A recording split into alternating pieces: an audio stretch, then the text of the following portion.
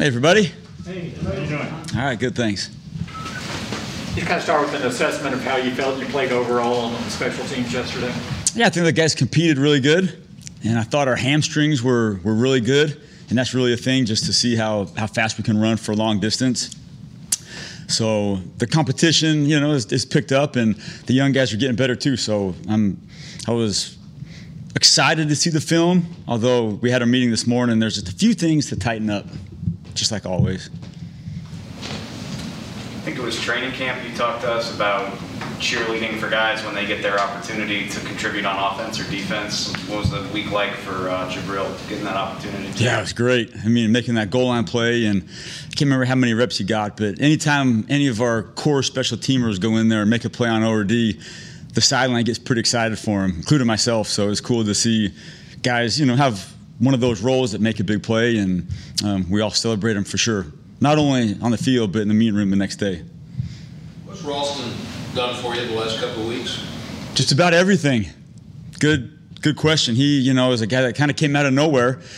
And training camp, he just became really a reliable, very versatile, play the guard, the tackle, the wing, the 5, the 4, the 3 on kickoff, the front end, the back end on kickoff return. He kind of just found a niche where he proved that he was reliable really wherever you wanted to put him. And with kind of the roster that's been in flux with some of the injuries, some of the COVID, we got him up and we said, hey, you got to play here. And then in the same game, hey, we got to move you over here. So he's just proven to be a versatile piece that has really good football savviness. So it's been cool to see him kind of find a role. How difficult do these roster decisions get now since he and Sprinkle are out of elevations? How much conversation will there be about that kind of thing in the next couple of days? There will be a lot, because those guys have been, critical special teams guys for us the first, 5 weeks. They've been on the practice squad, so we use them for the practice squad elevation, the COVID replacement, and I think both of those have expired for him. So got to find a way to get them up, and if not, then other guys will step up. That's part of the special teams roster management that goes into every game. CJ Goodwin, what jumped out on that one tackle? Was it 61-yard punt, 7-yard return? I'm just curious from your vantage what you did well that stood out. Yeah, it was really a combination of Cedric Wilson on our left and CJ on our right. And based on their assignments, they both did a great job. I mean, Cedric was the first one there that really turned him back because he was trying to go to the field. And then CJ was a punt side gunner who really made a great tackle. And he got there pretty quick, and that's part of the hamstrings. I know it doesn't seem like a real thing, but keeping our guys' hamstrings pliable and loose is important to run 60 yards at 22 miles per hour. And so that's what I felt during the game. You could feel like our hamstrings were pretty darn good shape. And so Cedric turned it back, CJ made the tackle, and we feel like that's what those guys should do when we punt it that far to him. What do you think is CD's return there? It's not like he's got a lot of chances to do some things. It's like he did something there. Yeah, we haven't had many punt return chances as far as getting our hands on the ball with like a real return. We've played some teams where we had a fair catch a couple of them, a couple bad punts have hit the ground. But even that one, the ball hit the ground and he ended up catching it. So he made he made a lot of kind of yardage there on his own, because we brought a little bit of pressure, which I think maybe was one of the reasons why the ball got punted onto the ground. But it was a little bit of a broken play that he extended. We had some guys finish some blocks pretty good, a couple guys that got to finish their blocks a little bit better. But anytime the ball hits the ground, there's a tendency the punt return guys to kind of pull off and make sure they stay away from the football. So it was a very unique play, and I was really excited to see D make an aggressive play on the ball and get some, I think he got 17 yards, almost 2 first downs, put us across the 50, and we converted on offense. So it's part of the good complementary football, and it's great to just get some live ball action in punt return. Saw you were working with him a little bit before the game. I know you usually do when he's out there returning punts, and I saw you're doing some stuff, you're bouncing the ball off the ground in front of him, different things that he has to work on. Where did you kind of come about doing some of those things? And that obviously isn't something that all the special teams coaches do. Evans, or is it something you've always done? Yeah, that's cool to recognize that, first of all, because it comes way early in pregame warm-up. But we kind of developed a routine with those guys when they come out. Not only are they catching it, but I got a little punching glove on, and I'm punching at the football, whether it's high, top down, bottom up.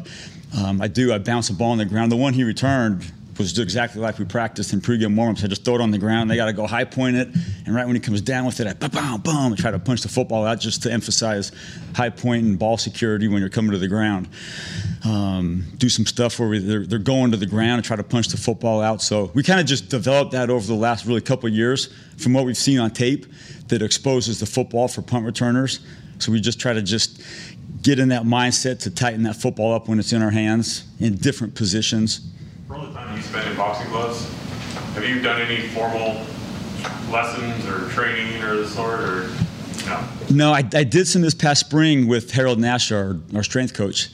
Me and my assistant, Coach Matt Daniels, we did some, not sparring, but we did just some workout with the gloves on, and you just kind of beat each other up with some bags, and it's a great workout. I do it in practice, and after 6 minutes, I'm gassed. And then during pregame warm-ups, I don't wear my coaching gear because I'm in a full sweat, so I go back in and change. But boxing is incredible. I know that fight there a couple of days ago was incredible too. But those guys got to be in the best shape of any athletes in the world to be a boxer. I mean, man. How do you see CD feed off the energy after he has a play like that where he's getting to go compete? I'm sorry? How do you see CD feed off his energy, the energy when he gets to go compete on a punt return? Yeah, I mean, he loves it. He asked for it. And, you make a play like that, I think it kind of just gets the sideline excited, and it warms him up for his offensive reps coming up. It never tires him out, so it's not like it's a punt return, he's got to take a break on first down. It kind of just ramps up the competitive juices, so on first down, I think maybe it helps him out a little bit. But anytime, just a simple play like that, is a good return, not a huge return, just gives a little bit of life, to the sideline, especially if you can get it across the 50 for the offense, and just kind of a simple play like that, just give us just another little bit of shot. Well, Slater, one of the better special teams guys in the league, just your thoughts on how he's been able to make impact plays there. Yeah, he is. I mean, he's special. He's as good as there's been, at least since I've been in the league. I remember him coming out of UCLA, watching him, and I looked at him as a kickoff returner. He had 3 coming out of UCLA, but his career has been amazing. We talked about him this morning. 13 years in the league. I think he has maybe 5 total receptions, but close to 200 tackles. Was it 9 times in the Pro Bowl? So he's a guy that we've watched a lot of tape on with our young gunners. We have a library, all his work over his career, that's very inspirational, very productive. And they got Justin Bethel on the other side, who's been in some Pro Bowls for special teams. Cody Davis, a safety, Brandon King, Brandon Bolden. They got some real guys, and it'll be a great matchup for us for them. Can't wait. Is that hard to simulate those types of guys because they are so good? Yeah. No, because when we practice on Thursday, we go at it pretty good. We got some young guys that they're fighting for that 48-man spot. So there's a couple reps we get on Thursday where it's game speed. We don't get a lot of reps at it, but some of the guys that are on the other side, Robert Foster, Izzy Mukawamu, K Brown. Hey, you're Matt Slater, you're Justin Bethel, let's go, man. So it's fun to see some of the competition on Thursday, and we need that, and I'm looking forward to Sunday a lot already. What do you make of the day the kickers across the league had yesterday with the missed field goals and PATs? Is that just a product of one bad day for everybody, or how do you look at it? I don't know, because they're all in different stadiums, and when it rains, it pours. I don't know. I think there's 12 missed PATs and a couple missed field goals in a couple of games. I don't know how to explain it. It was maybe just one of those weeks. I don't know. But there's a lot of them. I'm sorry. No, I'm good. Yeah. Over the years under Belichick, the Patriots, they seem to really invest on special teams. Like they have a lot of specialist type guys up and down their roster. Is that something that you've noticed? And there's a lot of professional special teamers there. Yeah, definitely have noticed. Yeah, that's something they've done for a long time. I think in Belichick's whole tenure there, 20 years or whatever, they have some hired guns as the 4th safety, 5th receiver, 5th linebacker, 3rd running back. Those guys are hired guns for special teams, and they're pretty good at it. And they work hard at it, and it shows. And so you get a matchup like this, you're ready to compete, especially against guys. Let's face it, human nature. Slater's been in 9 Pro Bowls, Bethel's been in 3. They got veteran guys, and so for our young guys, it's a great test. You're your touchback streak was pushing around 25 before fourth quarter there. Is that, you mentioned that after the things after week 1 or after week 2 of just wanting Greg to kind of let it rip and not, are you still there, or are you more open to variance as it relates to kickoff, depth, and height? Yeah, I think it maybe varies on the situation, but the last couple of games, my thought has just been let Greg swing. You know, if it's deep, it's deep. If it comes up short, we'll cover it.